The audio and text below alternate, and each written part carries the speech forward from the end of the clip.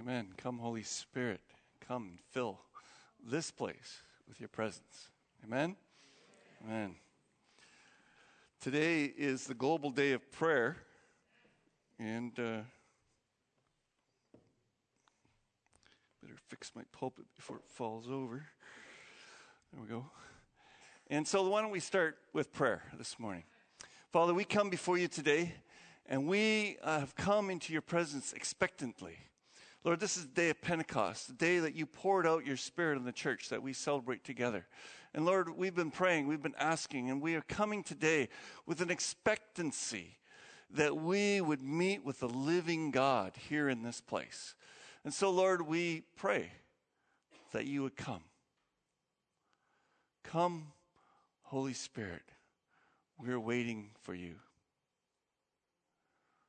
Holy Spirit, come and fill me that I might speak your words with power and truth. Come, Holy Spirit, and fill your congregation so that they might hear your word to them this morning, to us. Lord, speak.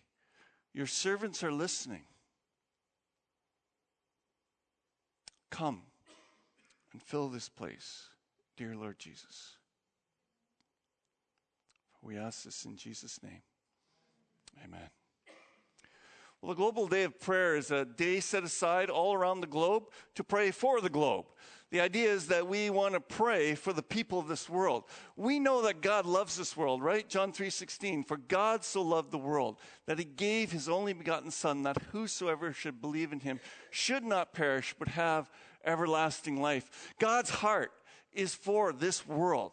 And he longs for it. In fact, the Bible says that the Lord is not willing that any should perish, but that all be brought to repentance. And so God has always had this attitude towards people. Now, sometimes when we look at the Old Testament, we think, it seems like God is just interested in the Israelites. Doesn't seem to give a rip about all the other people in the world.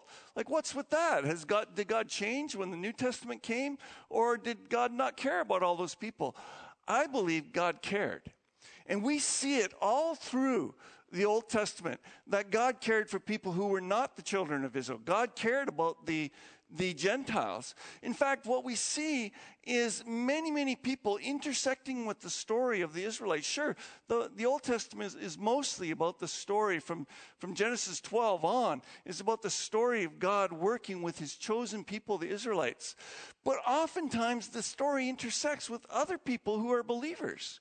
We don't know anything about them. The Bible doesn't stop to tell us the story of the believers in Babylon. It doesn't stop to tell us about where in the world Melchizedek, the priest of the Most High God, where did he come from? He wasn't an Israelite, but he sure knew who God was. Abraham himself knew who God was. God chose to reveal himself to many people. What's his name? Balaam was from Mesopotamia. How did he find out about God? Who knows? But he seemed to have a relationship with God. You see, God is able to reveal himself to whomever he chooses. And I believe God has, down through the ages, revealed himself to people all around the globe. And those people who were reaching out and seeking him. Paul says that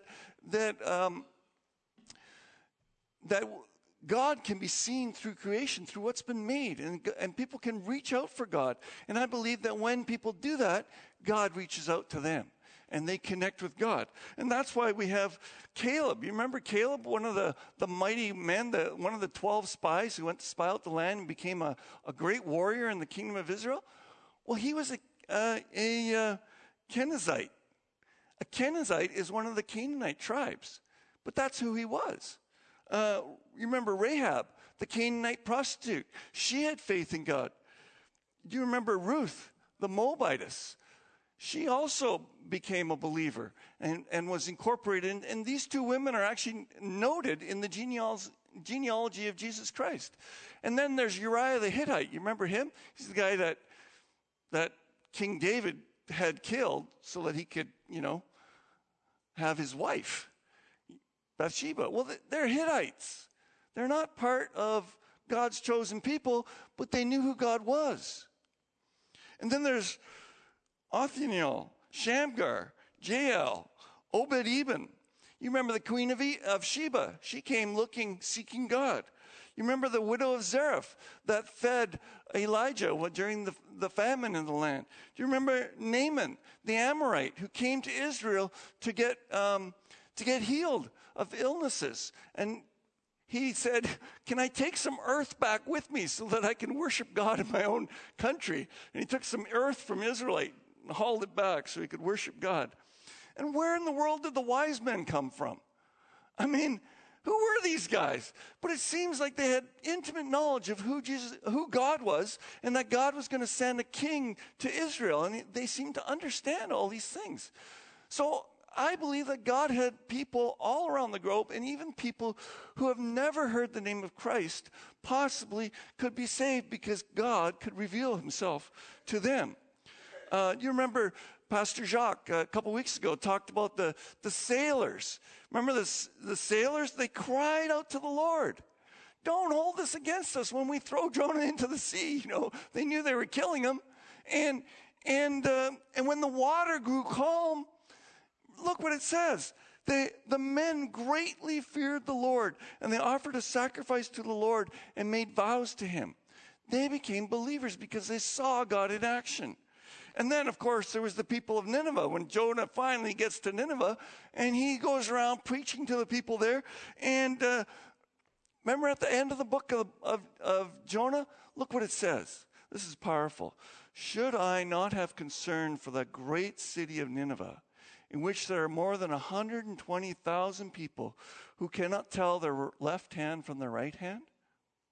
Or the right hand from the left? God has compassion, even on Ninevites. There's a Syrian country completely, Jonah wanted them wiped out. He's like, those guys are completely against Israel. I don't want anything to do with them. And I certainly don't want to give them a message so that they might have a chance to repent and then get saved.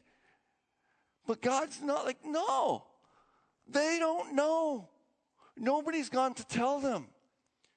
I care about those 120,000 people. They don't know whether, what's right, what's wrong. And in our world today, there are billions of people who don't know.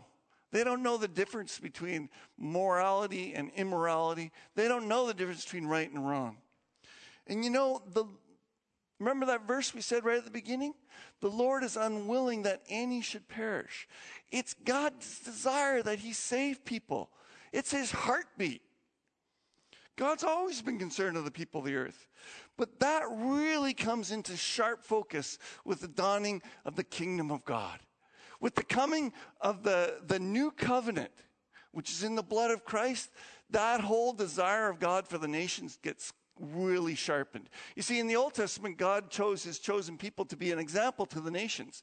And what he wanted was, these people will obey me and love me, and then everybody will see how blessed these people are, and people will go like, wow, that's amazing, I want to be part of that.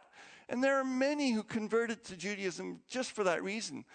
But the Israelites failed so many times in obeying and honoring God that God often didn't bless them. And oftentimes God cursed them, sent them off into slavery and all kinds of things. And so when God brought the new covenant, he opened the doors wide open. He said, this is for every nation on earth. And Jesus said right at the end of his ministry, during his ministry, he said, I was sent to the lost sheep of Israel. But at the end of his ministry, he said to the apostles, go and make disciples of all nations. In other words, get going, get out there and get it done. And Jesus said, you will be my witnesses in Jerusalem and Judea and Samaria and to the ends of the earth. Why? Because God is not willing that any should perish. That's his heartbeat. He wants people saved. And so he sent the disciples to go out and win people to Christ from around the globe. And remember, today is Pentecost Sunday. God didn't pour out his Spirit on the apostles at just any old time. God waited 10 days, 20 days, 30 days, 40 days. No, not yet, not yet. Jesus goes up into heaven. God waits. And then on the day of Pentecost, when the city of Jerusalem is filled with God-fearing Jews from all over the world, that's when God sends his Holy Spirit. Why? because God has a heart for those people who are all over the world. God has a heart for all those people. Look at it. Parthians, Medes, Emilites, residents of Mesopotamia, Judah, Cappadocia, Pontus, Asia, Phrygia, Pamphylia, Egypt, parts of Libya, Cyrene, and visitors from Rome, both Jews and converts to Judaism. Well, I can't finish what's not there. Why did God do that? Why did he choose that moment to pour out his Spirit? Because God has a heart for the world, and God is not willing that any should perish. And so he wanted the message to get out right away. From the first day, the day the church started, boom, 3,000 people are converted, and they go back to their countries all over the world, and the gospel fans out. Woo! Way God, he's getting it done. And people are coming to know the Lord. And the disciples, they didn't quite get it. They're like, oh, we'll just go to the Jews. We'll head to the synagogues. So what does God do? He sends a persecution on the church right away. And they're off, can't stay in Jerusalem. They go running off into all different directions. Why? So that the gospel will go out there. But as they go, a lot of them just go to the Jewish synagogues. And God's like, got to do something, shake these people up. So finally he sends an angel to Cornelius, tells him, go send someone to get Peter. And Peter, he's one of the worst. I mean, he's just preaching to the Jews. And Jesus had told Peter, go into all the nations along with all the other disciples. Jesus has said, you will be filled with power from on high, and you will be my witnesses in Jerusalem, Judea, and Samaria, and to the ends of the earth. To all the disciples, they all knew this stuff, but they weren't doing it. So finally, God's got to get Peter. Peter's really feeling hungry, and God sends a sheet down from heaven with all kinds of unclean animals in it and says, rise and eat. And Peter's like, whoa, no, I'll never eat anything unclean. And the voice says, don't call unclean what God has made clean. Peter doesn't understand. The vision happens 3 times. And just when the vision is finally done, there's a knock on the door. The messenger's from Cornelius, the Gentile. Come over to our house. Our master's seen a vision. And Peter goes, finally it clicks. Finally he realizes that God wants him to go to this Gentile's house. And that's what all the vision was all about. So off he goes. He goes to the Gentile house, comes in, starts preaching the word. And while he's preaching, all of a sudden, kaboom! The Holy Spirit comes, and all the people start speaking in tongues and prophesying and doing all this stuff. And Peter's like, what? After he preached the gospel. What had happened? And God was saying, look, Peter, get it through your thick skull. I want these people to be saved. God is like, I don't want anybody to perish. It includes the Gentiles. And finally, Peter gets it. And he goes, God wants us to go to all nations. God wants us to be his witnesses in Jerusalem and Judea and to the ends of the earth. Get it. Finally, the church pulls alongside and they start doing the same thing. And they start preaching the gospel to the Gentiles. But why? Because the Lord is not willing that any should perish. And if you look at the end of the book, in the book of Revelations, it says it's referring to the nations of the earth 22 times in the book of Revelations. It talks about the nations being one to the kingdom. And over and over again, John says, every tribe, language, people, and nation. And from every tribe, nation, tribe, people, and language, and on, you can see it over and over again. It's talking about all the people from all over the earth. They're the ones that are in the kingdom of heaven. What an awesome time.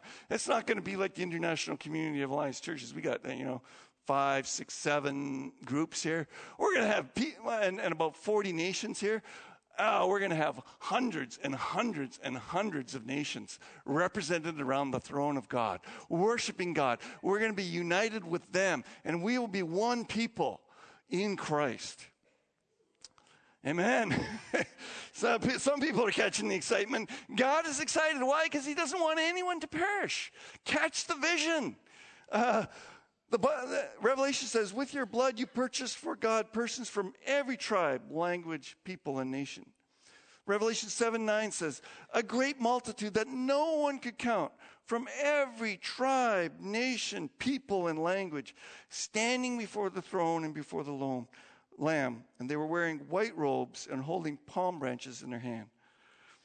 Revelation 15:4, all the nations will come and worship before you. And guess what, folks? It's happening. The gospel started as a tiny little group of 12, maybe 120 people in Jerusalem. And then it started to spread. Hope you can see this. It's not very bright. But this map represents the evangelicals in the world. And the gospel is spreading.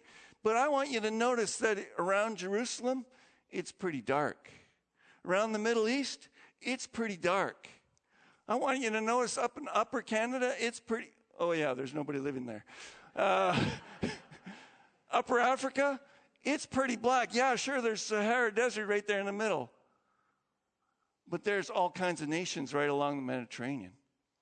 And there is very few evangelicals. We have a job to do. Yes, the world is being covered with Christianity. Yes, the gospel is spreading. Do you know that when the gospel started, it was like one in a 100,000 or 100 million or so Christians to non-believers? And slowly on through the ages, that percentage became greater and greater and greater until today, we represent almost 1/3 of the people on this globe. 2.3 billion people name the name of Christ. 2.3 billion people consider themselves Christians.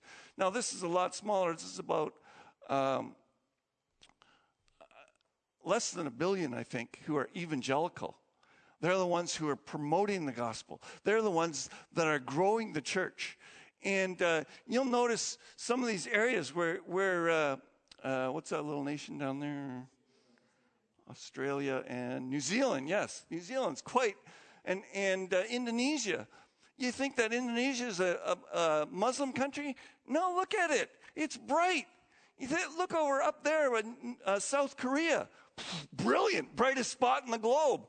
There's more Christians in South Korea than per population than anywhere else. But I looked this up today. These are current figures, what I'm going to show you next. Do you know where the gospel of Christ is expanding the quickest? I bet you have no idea. It's in Iran. Iran? Look at these countries. Iran, 20% of the Christian is multiplying by 1/5 every year, the group. Afghanistan, Algeria, Somalia, Mongolia, Kuwait, Tajikistan. These are the fastest growing Christian populations in the world. What do you notice about this list? It defies logic. These are Muslim countries, and they're coming to know the Lord. The Lord is doing a new work. He's spreading the gospel in this world, and his work is being accomplished. Amen? Amen. God is doing a new thing. Most of these countries, they're war-torn. God is ripping apart the countries so that he can inject his gospel, and the gospel is spreading in these countries. God is shaking things up. And today, we set aside time to pray for this job, to pray for this world that doesn't know Christ. There are still, sure, there's 2.3 billion people that know Christ or have at least heard of him or have some connection to him. But that means there are, let me see, do the math, 4.7 billion people who don't know Christ, who have either rejected him or never heard of him. That's a huge job. And Jesus Christ still has the same message. Go into all the world and make disciples of all nations, baptizing them in the name of the Father and the Son and the Holy Spirit. Are you up for the task? Yeah, a few of you are. Most of you are like, oh, I don't know. Sounds like a big job. Well, today's the day of prayer. So what I'd like us to do is I'd like to take the next 5 minutes, or maybe a little bit longer, and just pray for our world. And so what I'd like you to just stand up where you are and say with a loud voice a prayer for a nation somewhere in this world. Pray for a people group. Pray for a missionary you know. Pray that the gospel message would go out. As on this global day of prayer, let's be in prayer. And so maybe I'll start with a prayer for Holland. It's a country where my ancestors came from. And then anyone who would like, just you can either stand up or stay seated, but just call it out. But do talk with a loud voice. It's hard to hear you when you don't have one of these, you know. But I'm not going to pass the mic around. It takes too long. So let's pray. Lord, we pray for the Asia, Lord. All the land between Israel and China. Lord, it's so dark there. And there's the greatest populations of the world live there. And so, Lord, we pray that you would send your people and send the message. And I pray that your Spirit would come and speak to people and that people would know the Lord Jesus Christ and they would come to faith in you. And Lord, I pray that the gospel would go right around the globe, from Jerusalem to Europe to North America to Asia. And now, Lord, we pray that you would send it right across Asia to back to Jerusalem. So, Father, we pray for this whole world that your name would be glorified and that your kingdom would come and that your will would be done on earth as it is in heaven. For we ask these things in Jesus' name. Amen. Amen. Thank you for praying. I pray that you will continue to pray. It's interesting that God has a plan to reach these nations. And Jesus Christ, when he was on earth, he made that plan by getting 12 disciples. And he pumped into them everything he was. And they became his plan to reach the world. Those 12 reached 120, 3,000, 3,000, thousands, millions, billions. And that's the way it worked. He has a plan. And you know what? His plan to reach the world starts with people. His people starts with you and me. We are Christ's plan to reach this world. Now, in the last few hundred years, the church has realized that it had to send missionaries out. And for hundreds of years, the church didn't send any missionaries out. Sure, at the beginning, missionaries went all over the place. But then slowly on into the Middle Ages and the Dark Ages and right into the 1600s, 1700s, no missionaries were being sent. People were not going out. Finally, in the 1800s, people started going out. Missionaries were sent all over the globe, and millions of people were saved for Jesus Christ. But do you know what? Missionaries don't reach as many people as the people of God do. Missionary is just one person. Let me illustrate. How many of you were brought to Christ through a missionary? Put your hand up. 1, 2. 2 people directly by a missionary. 3 people directly by a missionary. How many of you were led to Christ directly by a pastor? Put up your hand. Okay, about 10, 15. Yay, my profession is not too slacking. Okay, how many were led to Christ by a non-professional? Either yourself or, put up your hands, hold them up high. Look around you, folks. This is what I'm talking about. It's the non-professional Christians that are winning the lost to the Lord. You're all a testimony of that. It's not the pastors or the missionaries that are winning people to the Lord. It's the church that's winning people to the Lord. And Jesus Christ has put the emphasis on you guys to get the job done. We are his emissaries. We are his people. And thank goodness some pastors actually lead some people to the Lord. We're thankful for that. But really, the majority of people around the globe are led to Christ not by missionaries and pastors, but by church congregants just like yourself, who talk about Christ to their families, who talk about Christ to their friends, who witness to their neighbors. That's how God is reaching the world. That's how the nations are being won to Christ. And you know what? I think God got tired of waiting for Canadians to go around the globe. So what did God do? He started bringing the nations here. Exactly. Started bringing them here. Look what the Bible says. God made the world and everything in it. From one man, he made all the nations, that they should inhabit the whole earth. And he determined the set times for them and the exact places where they should live. Do you know that God has determined that your Turkish neighbor should live beside you? Do you know that God has determined that your Afghani worker at your workplace, God put him there beside you? Why? Oh, look, it goes on.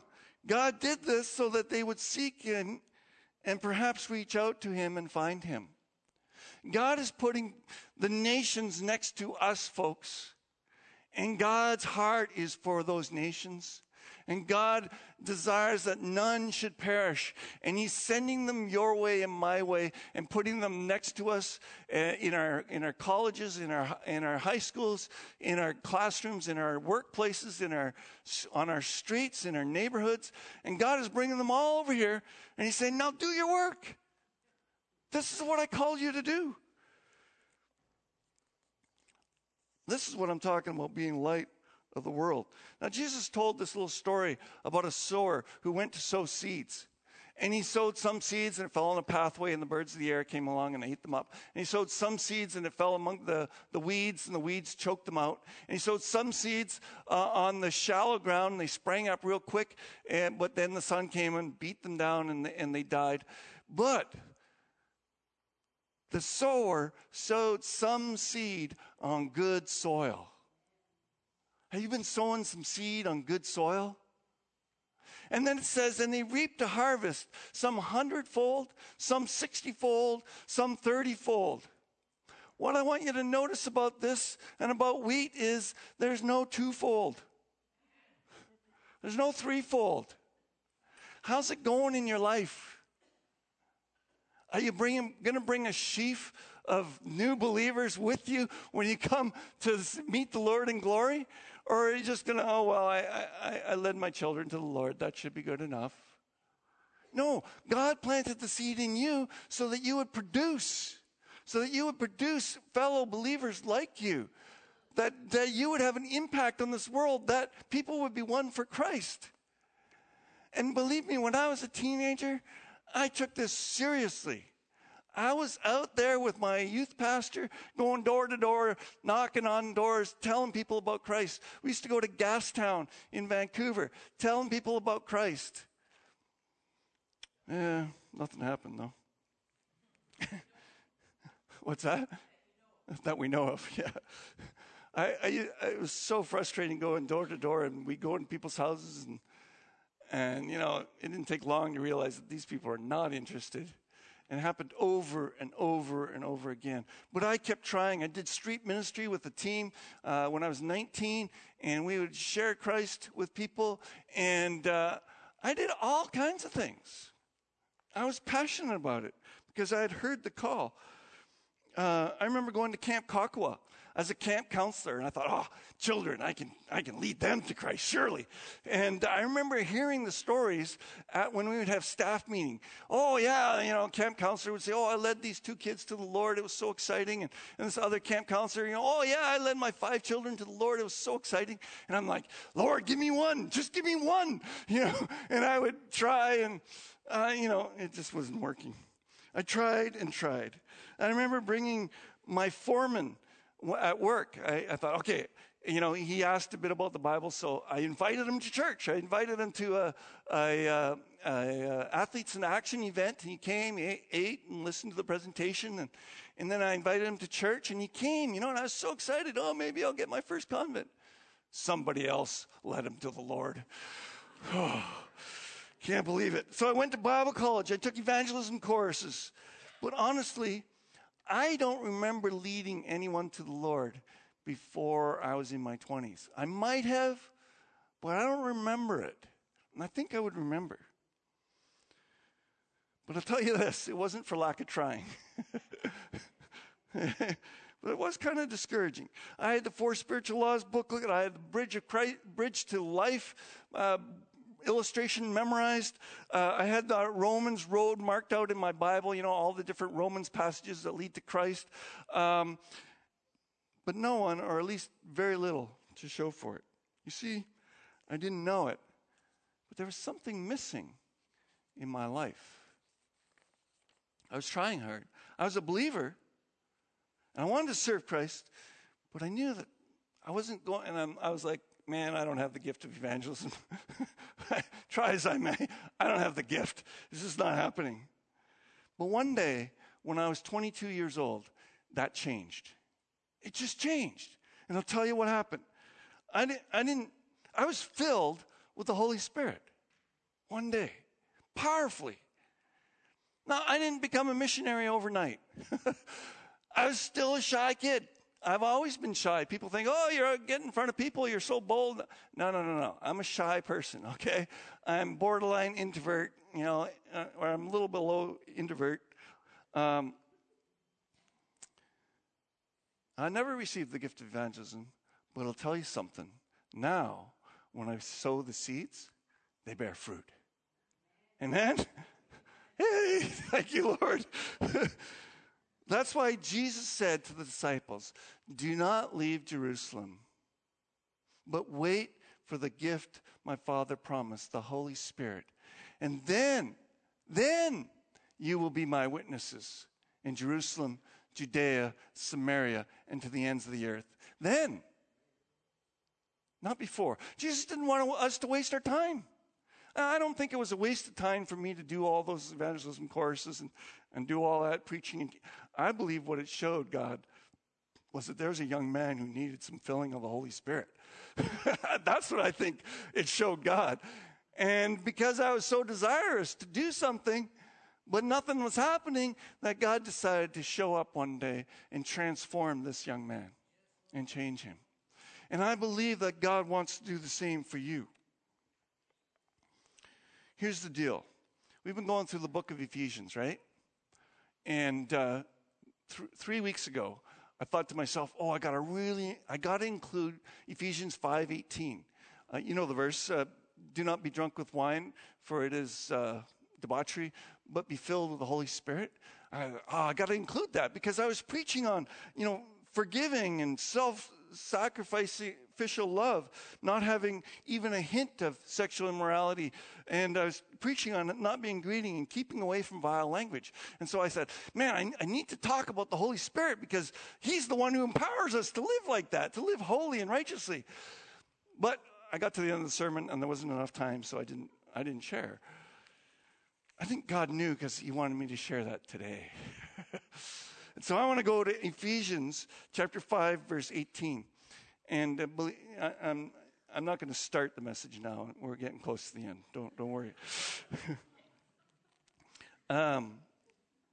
Do not get drunk on wine, which leads to debauchery. Instead, be filled with the Holy Spirit. Now, this is a powerful statement. God is commanding us to be filled with the Holy Spirit. And it's a powerful statement. But when I think about that, I go like, well, hold it a sec. God sent the Holy Spirit on the day of Pentecost. God sent the Holy Spirit on the apostles when they were gathered in the room in the basement. After they prayed, the ground was shaken and they were all filled with the Holy Spirit. God sent the Holy Spirit on the Samaritan believers when they believed in Jesus. God sent the Holy Spirit on Cornelius and his household. How in the world are we supposed to be filled with the Holy Spirit when we can't fill ourselves, can we? It's God who does the filling. So I want to unpack this for you. We're going to dig into a little bit of English. Okay, sorry if you flunked out your English 12 class. We're going to work on that right now, okay? So this verb, be filled, is in the present tense, imperative mood, passive voice. So the English majors all know exactly what I'm talking about, and everyone else is going, huh? Well, let me unpack this for us, okay? I know I didn't do very well in English 12 either. So you receive an imperative mood is. An imperative mood is a command. Do this, do that, be filled. Okay, so it's a command. But then there's the passive voice. It's not commanding you to fill yourself. It's passive. It means something is being done to you. The boy is hit by the ball.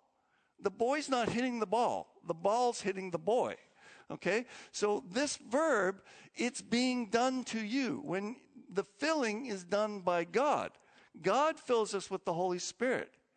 But how can we be told to do something that somebody else does? That's kind of weird, isn't it? Because it's the passive voice, but we're told to get it done. How can you get the ball to hit you? Like, how does that work? Well, let me give you an easier concept to understand, okay? So I'm going to unpack this a little bit for you. If I say to my son, as I do often on Sunday morning, brush your teeth, that's an active. That's not passive. That's an active command. So it's an imperative, active in the present tense. Okay, so I want him to do it right now, and I want him to get his teeth brushed, right? Now, what if I say to my son, go have your teeth cleaned? What am I saying? What's that? Go to the dentist. Who's doing the cleaning? The hygienist, right? The hygienist is doing the cleaning. But I can command my son to go get his teeth cleaned.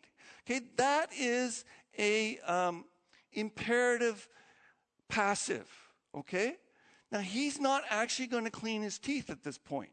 The hygienist is going to do that. But what's he going to do? He's going to phone up the dental office and say, can I have an appointment? And he's going to make the appointment, and then he's going to go to the appointment. He's going to borrow my car, drive down there, and get the appointment. What's he going to do? He's going to wait in the waiting room until they call his name, and then he's going to go sit in one of these fancy recliners, and then we're going to recline him back, and then he's going to open his mouth. Okay?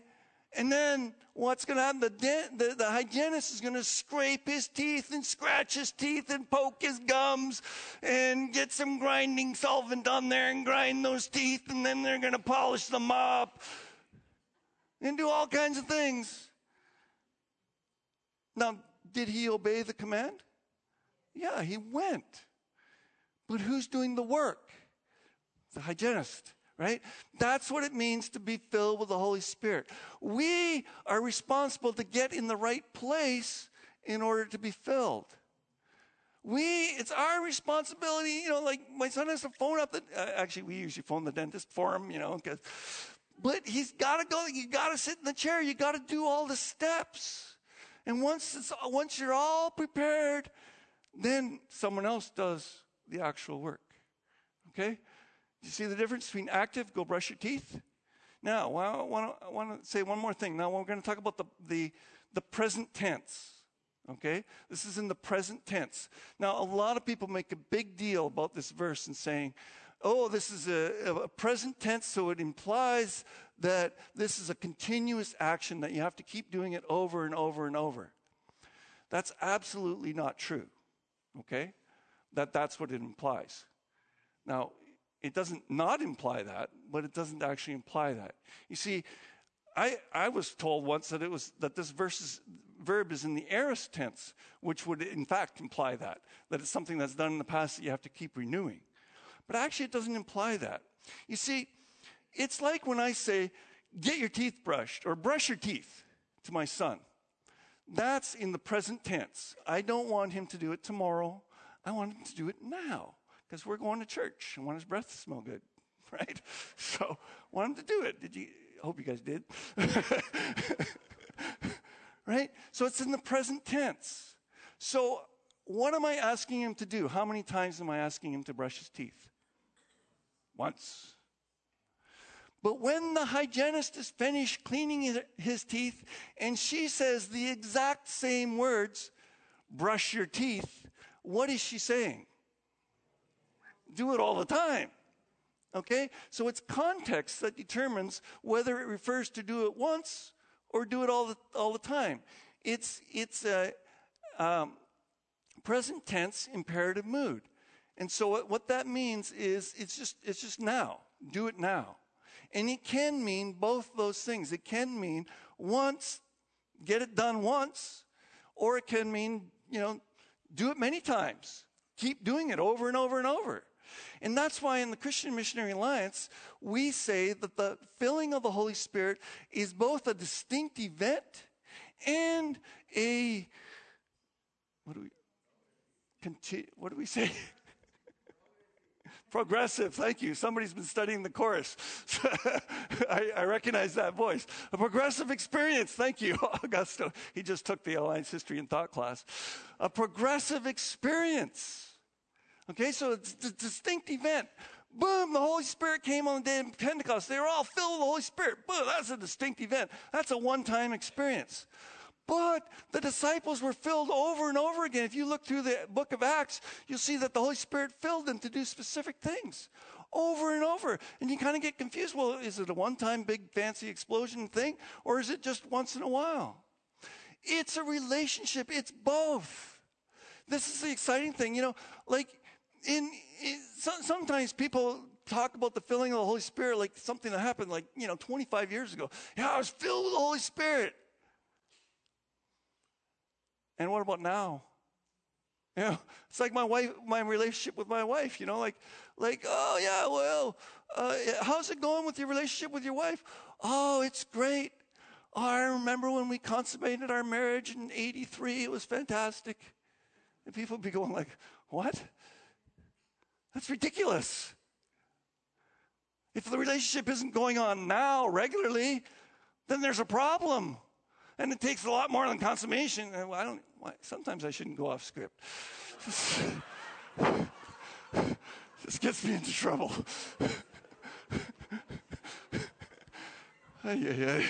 Stick to your notes, Pastor Bill. Anyways, God wants a regular, exciting relationship with you. He wants to be filling you with His Spirit regularly, constantly, all the time. And sometimes all you need is a brushing of your teeth, to get your teeth clean, right?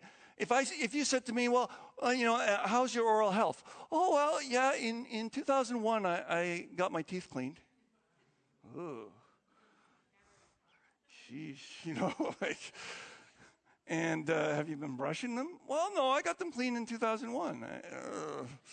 Okay, well, that explains the smell, And sometimes our relationship with God stinks. It stinks. It's based on something that happened 25 years ago, and there's nothing happening today. We need a daily encounter with the Holy Spirit. That daily encounter is just like brushing your teeth every day. Sorry to prolong the metaphor, but it kind of works. You need to keep it up regularly. But also, you need to augment that regular, everyday relationship with God, praying, reading the Bible, studying the Word. You do that every day. That's like brushing your teeth. You need to augment that once in a while with that experience of God that is much greater, much deeper.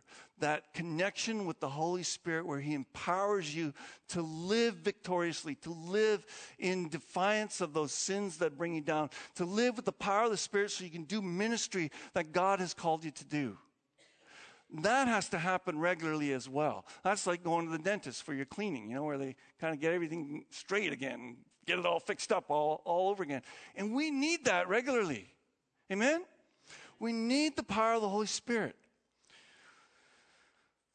Oh my goodness, I got carried away. 5 things we need to do. First thing, Jesus said, let anyone who is thirsty come to me and drink. It's desire. Are you thirsty for the Holy Spirit? As the scriptures say, rivers of living water will flow from within him. By this he meant the Spirit on whom those who believe in him were later to receive. Are you desirous? Seek with all your heart. Deuteronomy says, if you seek the Lord with all your God, you will find him if you seek him with all your heart and with all your soul. Jeremiah says the same thing. You will seek me and find me when you seek me with all your heart. There's this thirsting, this longing, this desire that has to be present. You know, I talked about the filling of my experience when I was 22, being filled with the Holy Spirit. Do you know how many times I went forward in in a Pentecostal service to be filled with the Holy Spirit? Had people lay their hands on me and pray that God would fill me. Many, many times. In fact, I think, altar calls were designed for me. I just go always, I just go forward. Why? Because I long for that. It was a desire in my heart. And I wanted the power. I was attending an Alliance church. They talked about the filling of the Spirit all the time. And I wanted that. And I attended charismatic meetings, and I wanted that. But it didn't happen for quite some time. But it's desire. I want to call Ann Reyes up here a sec. I just was fascinated by her desire. She shared with me. Ann, are you here? Anna? Yes. I'm going to come to you to save time. Can we get this on? Anna, tell me, 14 years ago, you shared with me that something happened in your apartment. What was happening every day up to that event? I keep asking the Holy Spirit to fill me with Lord Jesus, to fill me with the Holy Spirit, to empower me for the ministry. Amen. And when were you doing this? Pardon me? What time of day were you doing this? I get up every morning, 5 o'clock in the morning, and I have to set my alarm clock, getting up early in the morning and pray. And how long did you do that for? I was doing that every day, every morning, before I start my day. And at the end of the 3rd month, something happened. What happened? Share what happened. It was very cold. All the windows were closed, but there's a wind around my living room. But I'm not afraid. And this wind started hugging me around my neck, around my arms. And I just sat quietly, but I don't see anyone. And then someone, he's so close to my face that he's touching my nose, is touching his nose. And he start breathing on me, on my nose, and I start to breathe what he breathes. And his lips is almost touching my lips. And I was in that position for about 10, almost 15 minutes. There was no fear. And I know that it's the Holy Spirit. Amen. And all I could say during that time of encounter with the Holy Spirit, I want people to know you, that you hear. Amen. And that's all. Amen. Amen. Thank you.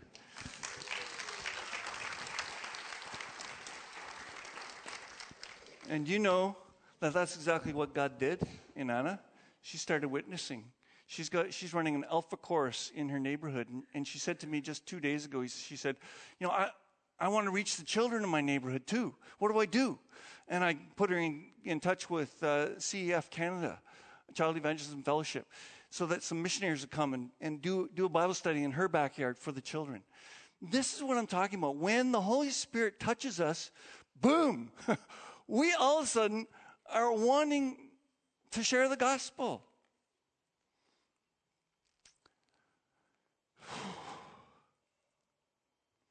So, give 30, 60, 100-fold. I was so thrilled last summer. One day, 45 kids prayed to receive Christ, and I got to do it.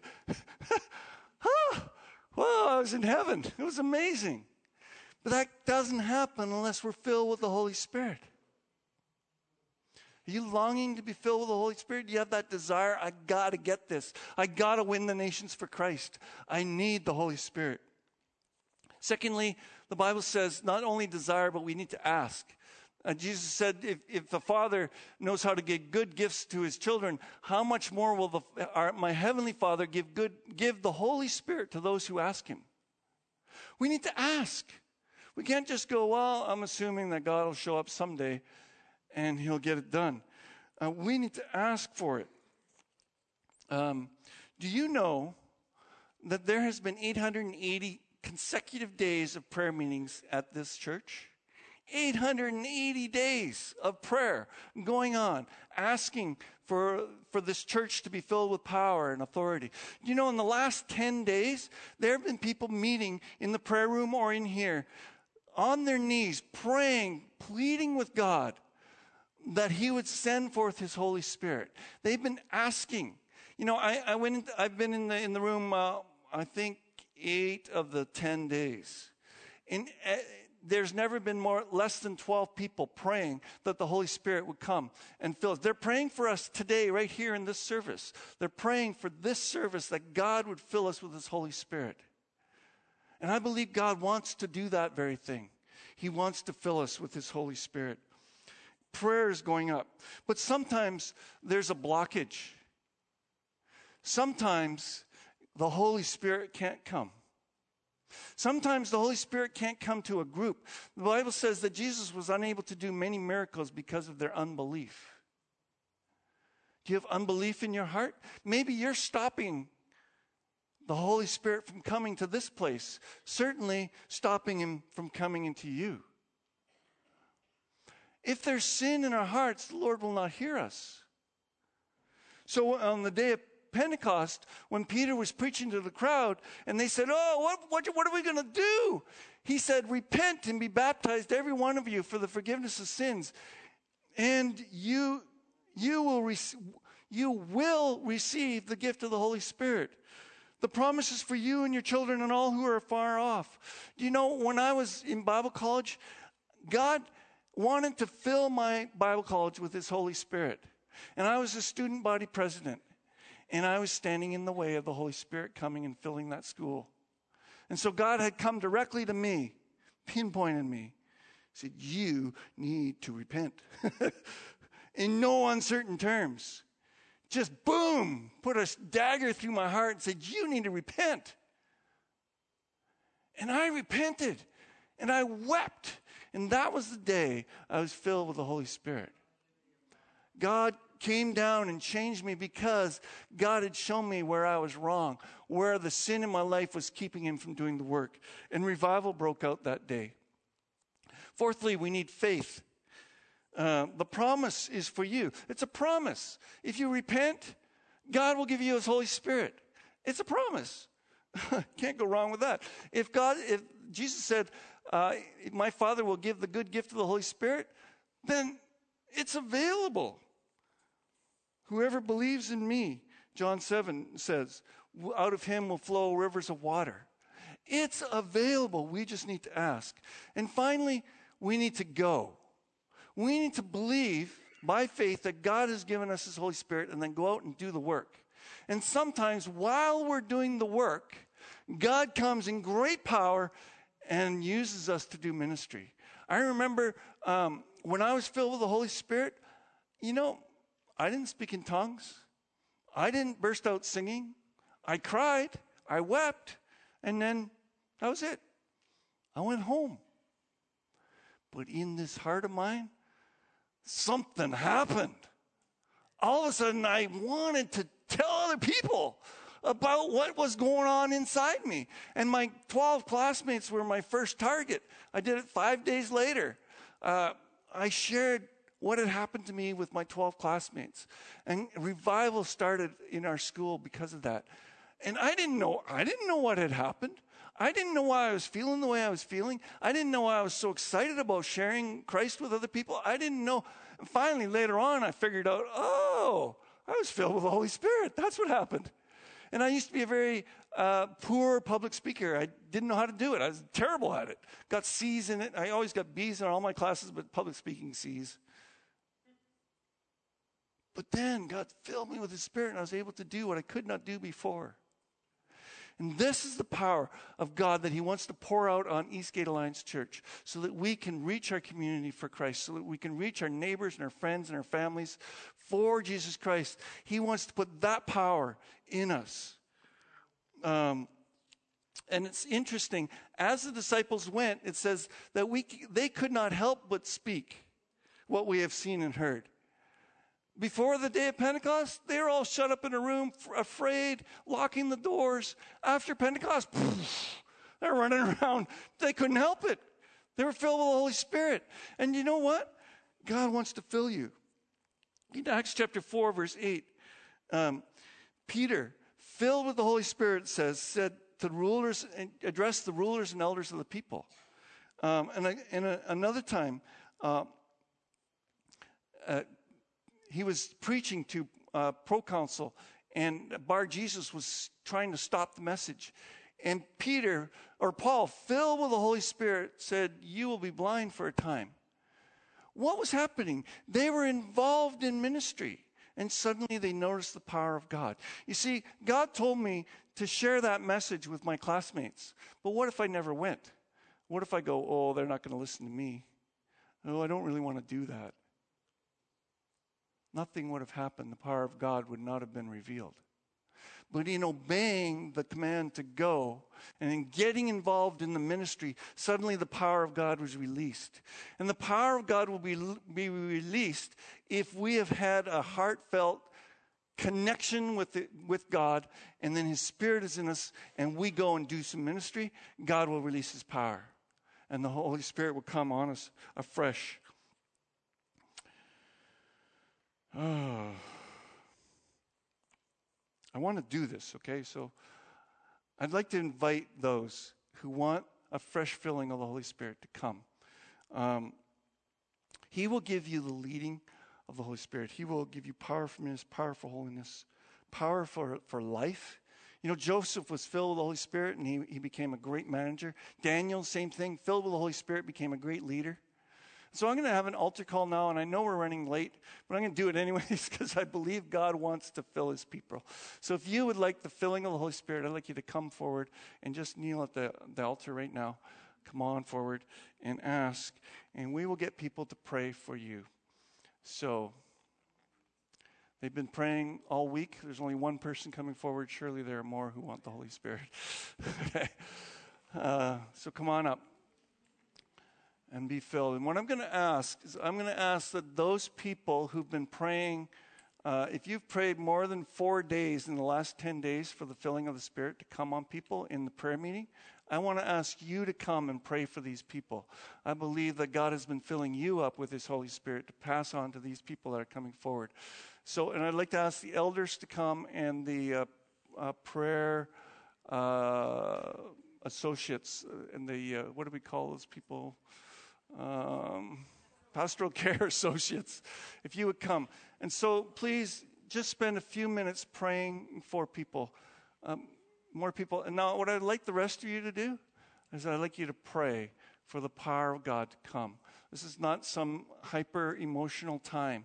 This is a time when we're seeking God. Peter, Marianne, could you guys come and pray for folks? I just would appreciate that. Others who can come. But come and pray for folks, please. Okay, do it in groups of 2.